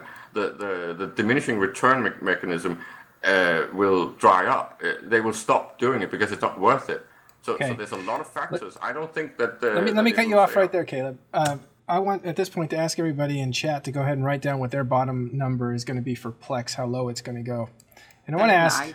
Can I just jump in? Yes, of course. Yeah, I was going to go to you. I know Lockfox and and Caleb have been talking a lot about the Plex prices, and I've just checked in Jita, and it's 942 on cells at the moment, so it's gone below 950. Okay, so bye. That means I shut off your video. No, anyway. I would say that we've got the weekend people haven't come in yet. After the first big influx of people after the patch haven't come in, and they might want to get hold of injectors, and then they might see the Plex price and jump, because a lot of the Plex are held by guys who've seen it on Reddit or on the forums that, oh my god, buy Plex, it's going to get really high, and now they're losing, what's a large amount of this to them, and they're dumping. And I think it might start recovering within a week or two. So I don't think it's going to hit Caleb's levels. It's already gone below Lockfox's, but I think probably the middle of next week, it should start recovering again. We always love the retail investors late in the game. The most people here are saying 750. It looks like it's kind of the average. Some 600s. That's so much. That's so far to fall, guys. How many percentage points you'd have to lose every day to get there? Hold on a second. I want to shift gears. Ash, if you have one more thing, that's fine, and then we'll shift gears to the Plex story. Well, yeah. I'll just say a quick note and then throw out a bit of tinfoil for everybody to laugh at. So my problem with a lot of these theories is that it doesn't look like the quantity of skill injectors being purchased in Jita has changed significantly. It basically has gone between 2,000 to 6,000 per day for as long as I've looked back, and that's consistent with what we've seen since Citadel. So it doesn't actually look like people are using it to buy injectors. So I guess my question is, are we just seeing Iron Bank trying to get a Palatine Citadel and cashing out his money and using this as a distraction? Let's ask him. He's in the chat room. Well, there you go. We did ask him when we told him about that. He was saying he's never heard of it, and we told him about it. What was it That was Eep. That was Eep. Yeah. That was Eep, not Iron Bank. They're two different things. That was Eep. Yeah, he said he was going to try and get one. Another thing that people have overlooked with Citadels is that, and the Plex this week, is that a lot of people saw the hull price, so they knew it was 6 billion, 70 billion, 700 billion. They forgot about modules and rigs and everything else, and some of those modules are in the several billion range, so people needed to liquidate quickly as well. So I think that played into the Plex crash. Sure, there's a lot of new capital stuff people want to buy. They want to be liquid so they can buy all this stuff. Okay, so let's talk about what we were looking at, and there was a controversy about CCP actually trying to stabilize the free fall of Plex, and Revo, you know about that. Can you tell us what happened there? I can tell you that it wasn't CCP. It's actually a single player who placed the so-called wall of Plex that was originally at 949 million and now is down at 849. There were about 18,000 Plex on the market from one player placing buy orders. And he actually and he's the one that's written this contribution piece to TMC that we're going to have out shortly. And he said that he would have gone to hundreds of trillions of dollars if he could get investors. Were you involved with some of that? I was involved in, I knew what his method was before the patch, and I was involved in coordinating between him and some investors to try and get, he was trying to get around $1 trillion-isk to be able to invest into the market. And so he did get investors, but not as many as he wanted. Yeah, he wound up with a fraction of what he wanted to get. But with that fraction of ISK, he was able to place, it was over 18 trillion worth of Plex orders. I think in total, it's just about 30,000 buy orders for Plex that he has up. So that's 18 trillion in Plex buy orders. That's amazing. And it was going to go much higher. Destroying my freaking ranges on my sexy graph. I freaking hate that. But that's really interesting because you actually third-partied information. Like we have this thing called third party when you can't trust people in EVE. So what you do is you give it to someone who's trustworthy, the money, and they hold it in escrow. And then that person also receives, say, the Titan, and they hold it, and then they make the switch because they're trusted. And that's called third partying. I don't know what that is, exchange or something. See, at first I thought you were going to go with the other definition of third party. And no. She just swooped in and stole it from both of them. Yeah, just shot everybody up who was there. No. And that's really interesting phenomenon's happened. That's how Kribba made his name as the most trustworthy person in EVE, because he was the one that brokered those deals all the time. But to find out they actually happened to financial information is really interesting. That's the first time I've seen it. Well, it's a practice that's very used in the MD. It's how you have to handle most loans. But you have to have some sort of third person handling it. You mean you just don't answer an ad in Jita? Only if it's for double. When you do these financial products, you can do shares and you can do IPOs and you will do a business plan and all these things. Then usually there's auditors, then there's third-party people handling the escrow and all these things, the collaterals basically. So you can't lose more than a certain amount. So it's like a pawn shop when it comes to most bonds. But some of them are of course uncollateralized, and then there's no third party except maybe in the fact that these third-party people are grinding reputation and trust, so they will be part of picking apart the business plan, and so in that sense, making sure that the investors are getting their money, even though they are not being secured. So, Riva, you're one of those trusted people? Well, I wasn't until this week. What actually happened was there was a guy made a post on the EVE forums, the market discussions, and he put up a post saying he wanted to pawn 26 characters because he'd found this thing that can make him a shitload of ISK on patch day. And he, of course, wouldn't tell anyone what this thing was, so people were dismissing it a bit, and he said at one point that he'd find someone to talk to basically hold the secret and verify it and say that, yeah, this method isn't an exploit, it's not a bug, and it will work. And so he came to me and asked me if I would go over it with him and then just verify it for other people, whether it was valid or not. So you were kind of like you were rating a bond, Dirk, you know about this stuff, don't you? Bit? Yeah, you would say, yeah, this is worth buying, this is not worth buying, and that obviously it crashed the U.S. economy and world economy when untrustworthy people did it. I mean, this whole thing here, this guy has kind of reminded me of George Soros back when he led the charge to kind of break the pound sterling back in the 90s. I mean, this is what's so amazing. I mean, number one, we've always talked about how amazing the EVE market is in general, right? But there is nothing that to me anyways, that is more realistic with market trading than the Plex market. It is so big and so liquid, and the volume on it is so strong that it's why when LockFox does his charts and he's using and he's using the type of analysis that he is in terms of MACD and relative strength and things like that, right? That it works so well on Plex as opposed to other areas of the market where it's not quite the same. I will say that this was different from usual financial things, as I wasn't guaranteeing that the guy would pay anything. I was just verifying his method, and the reason he needed the main thing that I was third partying was that I wouldn't actually tell anyone this secret, and I got quite a lot of offers during the week. To break your silence? How much will you sell it for? What is this, from random people across EVE? Because some guy offering the crazy percentage rates he was offering, he was basically offering that he would pay back 80% interest and all transfer fees on 26 characters within a month or so. So people really wanted to know how to make this easy ISK, and my job was just to say it's okay, and then just make sure no one found out about it before patch day. So well, just for clarity, you approved of his method? Yeah, I said that, yeah, it worked. Yeah, so how many people approached you, by the way, to say, hey, can you get me in on this secret? I would say it wasn't a huge amount. I had 10 to 15 people convoying me in Slack. I had people convoying me from FanFest trying to find out what it was. I had people in game trying to ask me questions about it to find out what it was. It was just a week of guessing games and me having to give extremely vague answers that sounded like they were saying a lot and weren't actually saying anything. Neville, was that you? Were you writing her saying, what's a secret? No, that was not me. And you wouldn't believe me if I told you the truth anyway.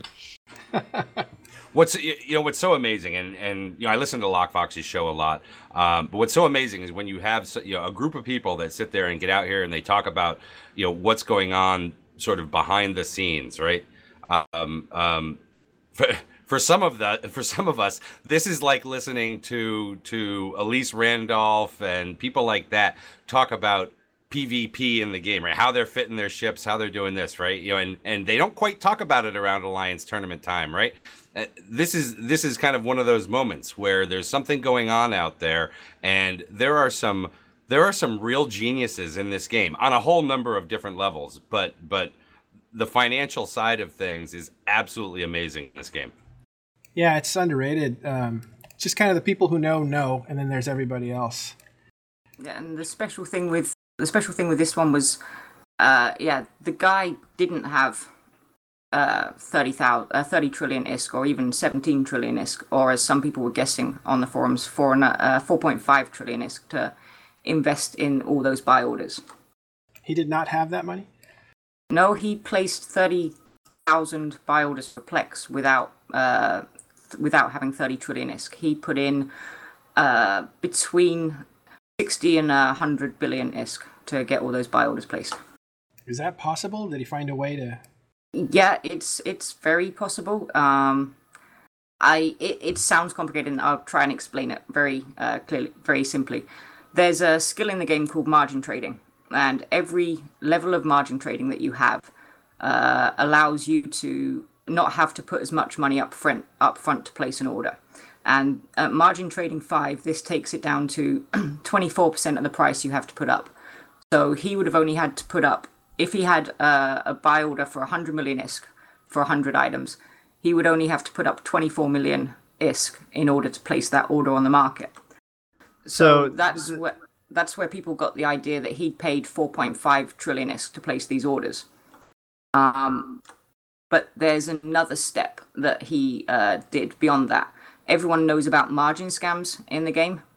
And in the game, what happens is someone puts up 24% of the price of an item, so 24 million in the case of the 100 million order. Then they sell to themselves for 24 items out of the 100. And then that leaves the rest of the order up there. And because you sell to yourself, you get the ISK back, minus your broker fee, of course.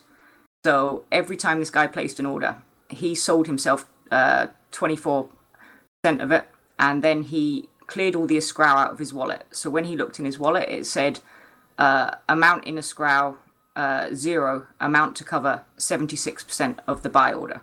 And then, of course, he got the 24, say he had 100 Plex up, he would have got the 24 Plex back into his hanger that he could then use on his next order. And so he was able to place all these orders. And every time he's only got the broker fee tied up in the market. And the broker fee for 18,000 Plex is about 60 billion or so. So that's the amount of ISK that he needed to place those on the market. We've got what I think is about 20 minutes left here, Matterall. I do want to shift the topic of conversation a bit to what people think about the introduction of Citadel's CCP or EVE Online. The Twitter account put out a question the other day about, how do you think that market hubs are going to shift because of this? And I definitely want to have time with these guys to be able to hit on that. Yeah, definitely. Let's do that now. We're finishing up with this. There'll be an article on TMC from the guy that actually did it, and he explains how he did it. And so you can read about that later. But let's go ahead and shift to what Dirk was just talking about.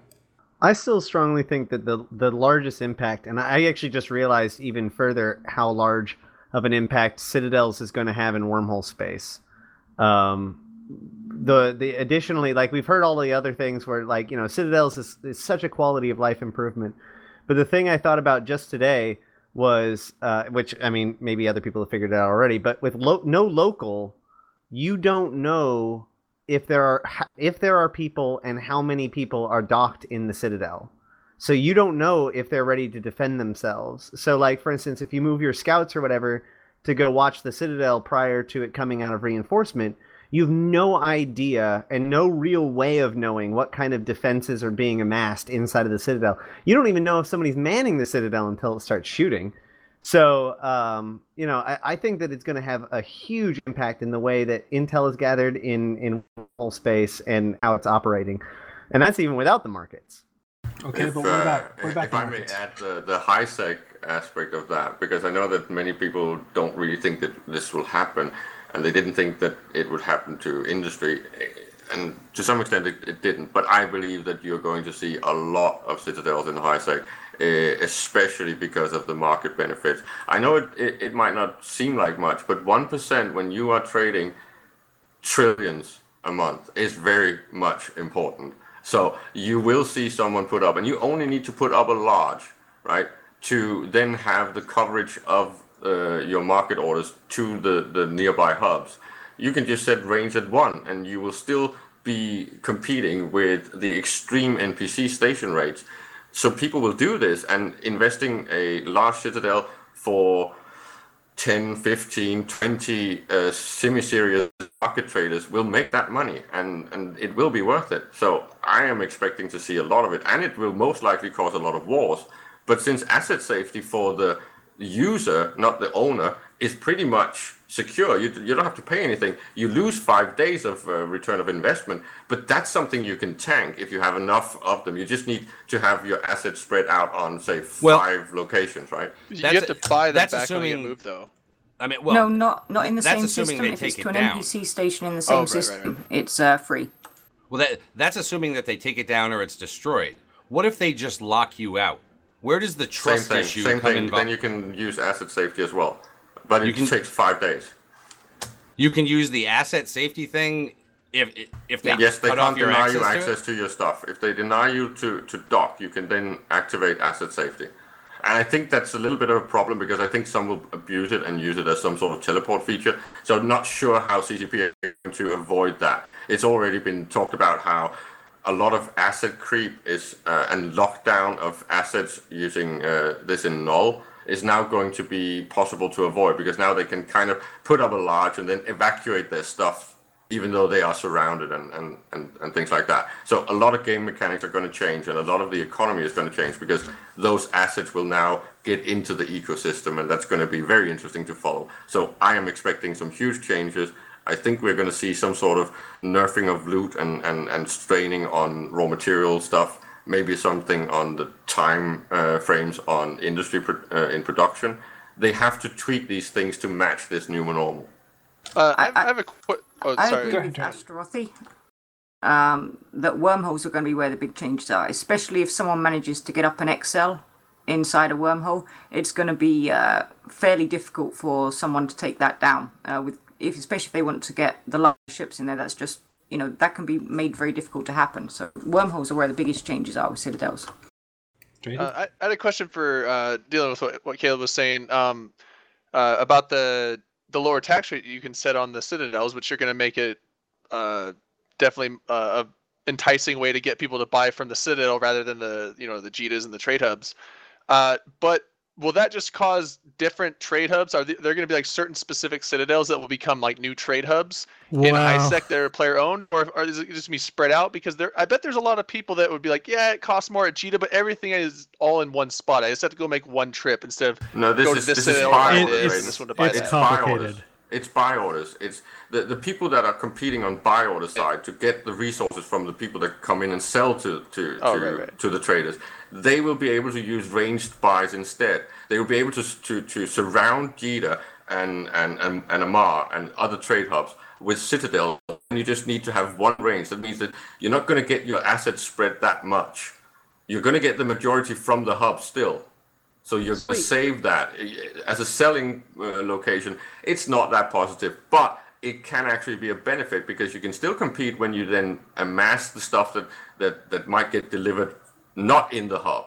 So because you have one range, right, that you might get stuff from the other system, you can then bring that to your Citadel, and then you can resell that there with the benefit of the lower tax. So instead of so you will see maybe a slow and very gradual move away from hub centricity, but the hubs will still play the major part when it comes to volume, but not necessarily to price wars. Exactly like in the real world, the New York Stock Exchange sets the price of raw materials and stuff, but they do not do the price war in the retail shops. So the one thing that we're missing though is that to unseat a major trade hub, last I heard, the Citadels won't show up in any of the API feeds, which makes any of the automation that makes a lot of that centralization work. A lot of that, like the whole point of that automation is that I know what I'm getting and I know what I'm paying, and I can do all of my work ahead of time and then just do the clicks to execute the order.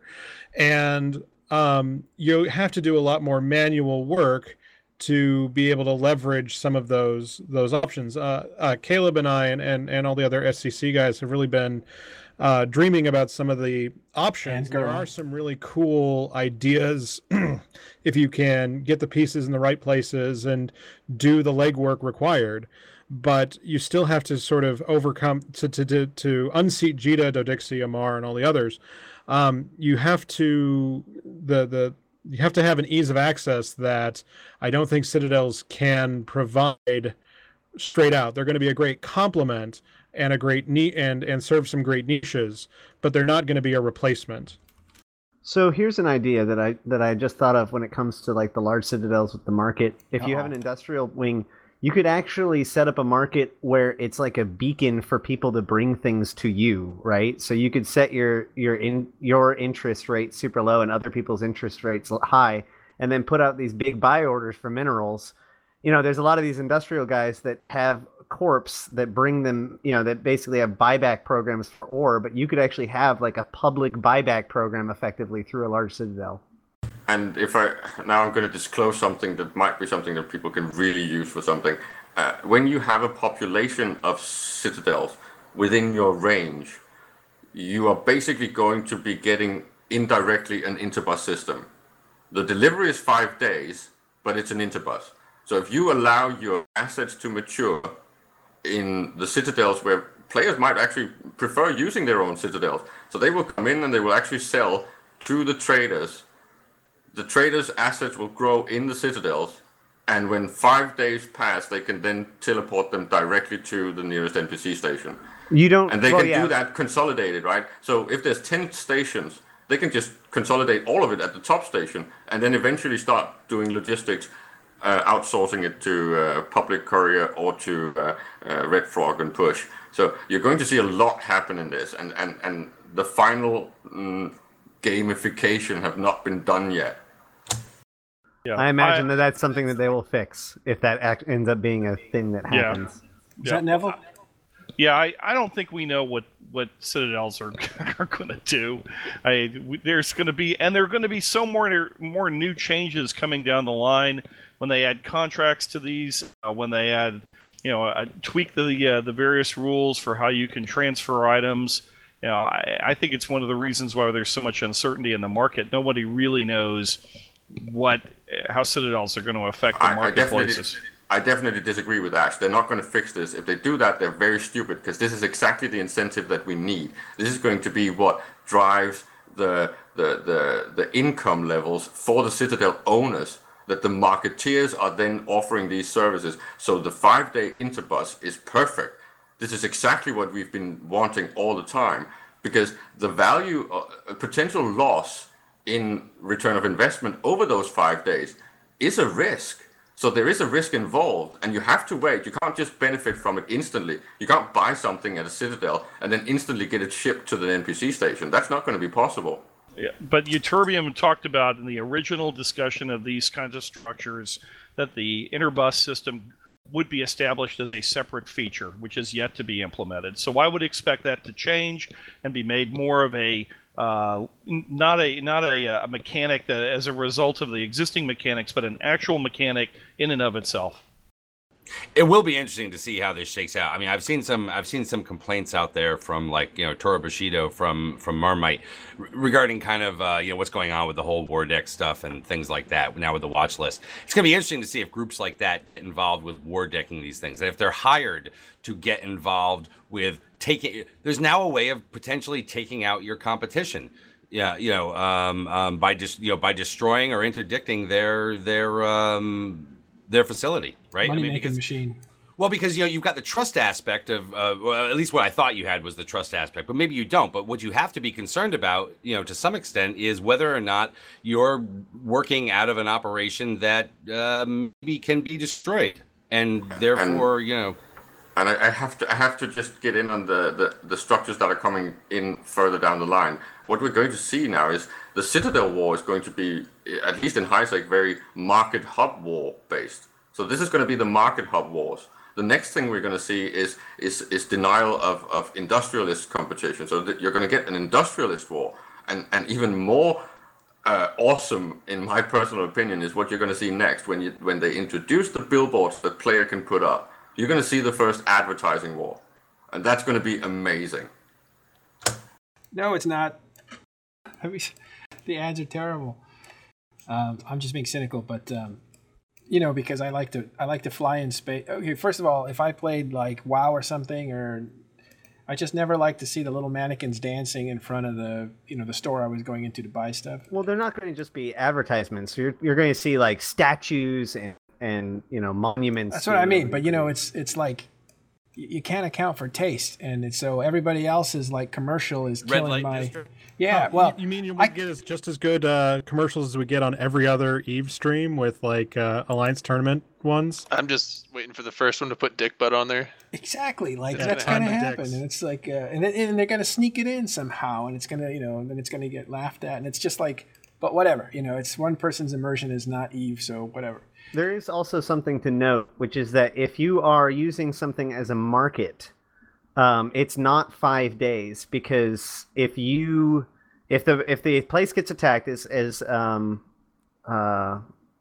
Nullabur said last time he was here, if the place gets attacked, you've 24 hours before the first reinforcement, and after that first reinforcement, it shuts off all of the services. If they fail to protect it in that first reinforcement, So it might be long. and then those services remain shut off until the end of the week. So it's 6 days of no services to that citadel, and then it gets destroyed, and then there's asset safety. So Marshmallow points out that she wants to hear from Rivra about taste, since apparently men don't have good taste, which I can probably agree with. I have no idea about taste, but I was going to say something about something Nullabor said, talking about citadels and structures, and playing back on what you were saying about how you don't like seeing the dolls dancing around outside the Orgrimmar auction house. Nullabor said the other day in Slack that he was all romantic, and I'm just going to grab his direct quote. He said, "I want you to jump into the system and have the sky light up with all sorts of structures doing different things. Some attackable, some not, depending on the time of day. Some requiring huge fleets to take down, some a small gang and harass. You guys talk about space cities. I'm thinking about cities that span across the solar system." And I think that's where they're heading with it, with all the different structures, and I actually quite like that vision that they have. See, I agree with you that I like that vision, but I'm not sure if what they're announcing matches that, because they've already taken one of the structure, or two of the functions that we expected two different structures for, and we're getting one structure for it. And then also they're saying that basically the Citadel kind of style is the basic style that we're going to get. And so it kind of makes me wonder, because if you've got the Citadel, which is military, and then you've got the Industrial, which is industry, like what are the other things going to function like? Which is, I think, is still a big question. And I wonder whether or not, like, because they said that we can fit those modules, so eventually Citadels could do industry, just not as good as industrial platforms. And so I wonder with that homogenization, if we really are going to see like sprawling cities, or are you going to just see 2 or 3 and call it good? I mean, I think that the industrial structures, the difference between them and doing it in a citadel will be convenience. If you need to build a ship in a hurry, then you'll do it. Might do it in your citadel because you're not. It's more defensive, so you're at war or whatever. But if you need to build for profit, then you'll use the correct structure. And they haven't ruled out bringing out another research structure. They only combined the two so that we could have the industry and research out at the same time. Yeah, in fact, in the structures roundtable, they explicitly said, yes, we're doing one now, but our intention is to break it out into 2 in the future. Oh, good. I didn't catch that. That fixes my problem. And just to tease Drayden a little bit, if I'm not entirely mistaken, I think when all of them are sort of rolled out, or at least a lot of them are rolled out, this will tie directly into SOF.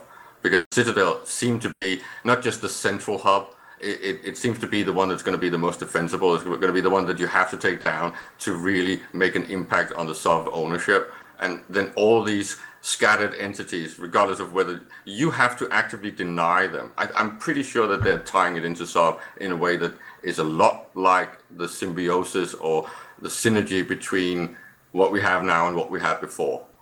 So we're going to see some sort of active structure grind. You have to take down these structures to get solved. All right, so let's wrap up the topic. I did want to ask Neville one more question. At EVE University, are they going to put up a Citadel? I am not a director of EVE University. I have no way of knowing, and the answer is probably yes. Do you think it'll get taken down right away from your experience with EVE Uni? Yes, it will, and it will be a learning experience, and everyone will cheer, and they'll do it again. So Awesome. Just wait. All right, guys. If you don't have any more comments on this, let's just go around the board. The and first you guys... Citadel should be named Prince. I said Eterbium, but Prince okay. with a symbol. Yeah, let's put the symbol on there. I don't know if that's in the Unicode standard. I'll give you guys, it's not necessarily a shout out, but if there's something that you want to plug, or if there's something that it's your soapbox for a few seconds, and we'll just start with LockFox and go around. So I guess just tune into the Eve Prosper show. We're live on Fridays at 0300 at Eve Prosper. That'll get you to Twitch, Twitter, YouTube, and our blog. We're going to be trying to get a little bit more content out this May, so get subbed. Great. Neville? I want to say hello to all my new corp mates in the Signal Cartel. Thanks for welcoming me aboard. And also I want to encourage everyone to read my blog at nevillesmith.com. I second that. I personally want to thank Caleb and Riva and LockFox for joining us. Thanks for giving us a whole new dimension to EVE that's normally not covered on most media shows and stuff like that. Thank you for coming, and we're going to have you back at some point. Ash? Yeah, I don't really have much to say besides I do plan on coming back to being a very much more active leadership role in EVE, so watch this space. Other than that, no, actually I got nothing besides... we do have a lore update that we're recording tomorrow for Hydrostatic. We've actually downgraded it from a lore panel to a lore update. That is partially because we actually expected a little bit more lore information out of FanFest than we got, and so I feel like there's not quite as much information as we thought there would be, and a lot of the stuff that we were talking about in the last lore panel, we don't really want to just rehash. But also, we want to spend a little bit of time to make sure we give the most accurate content as possible for what we do have. So we've changed it from a lore panel tomorrow to a lore update. Expect to see that soon. And then we are also thinking about what the long-term goals are of the lore panels and lore updates for Hydrostatic Podcast. So expect to hear me asking for feedback. And if you do have feedback, please tweet me at Ash Sharafi and let me know what you think, what you do and don't like. Go ahead, Drayden. I'll just plug Open Comms. It's a show Dirk and I and BC Chocolate Rain and Scare Panda do on Thursday night, same time as this show. It's 0100 Eve. I think it's 9 p.m. Eastern, 6 Pacific. It's a drinking show, so bring some drinks. And apparently it has a name now. Yeah, we have a name this time. I got he remembers it. Yeah, I got it right. It was a rough one last night. I just want to thank everybody who came tonight. This was I'm gonna just be perfectly honest. This was my most enjoyable show that we've done so far. I think we had a really interesting conversation that we don't normally get a chance to hear. There's a lot of times we hear about PvP. There's a lot of times that we hear about kind of those glitzy things that are out there. But this is the shit that's going on behind the scenes out there. I think it's great. I want to thank everybody that came here tonight. I want to thank the listeners for being so active in the chat and participating. It's great. Yeah. Yeah, we did okay. We ended up with 270 people watching live. There'll be a lot of people listening to the podcast, which we'll put out in the next day or two. So that's a really good sign because the topic was very high level, high-minded, but I think people are still interested in it. And that's really amazing because normally people just need to know what to shoot. What do I aim and press F1 at? Also, Neville, thanks very much for showing up. We appreciate your view. We'd like to have you back on the show in the future too, if that's all right. Thanks for having me. I'd love to come back. Great. Okay, guys, and thanks for watching. We'll have this out in podcast pretty soon. And anything else? Am I missing anything? Watch Open Comms. All right. No, we got Drunk Canadian coming up next playing Kerbal Space Program. Oh, thank you very much. All right, so let's hand it off to Drunk Canadian. Stick around for him. He's got a great show, great personality. Thanks, guys. We'll see you next week.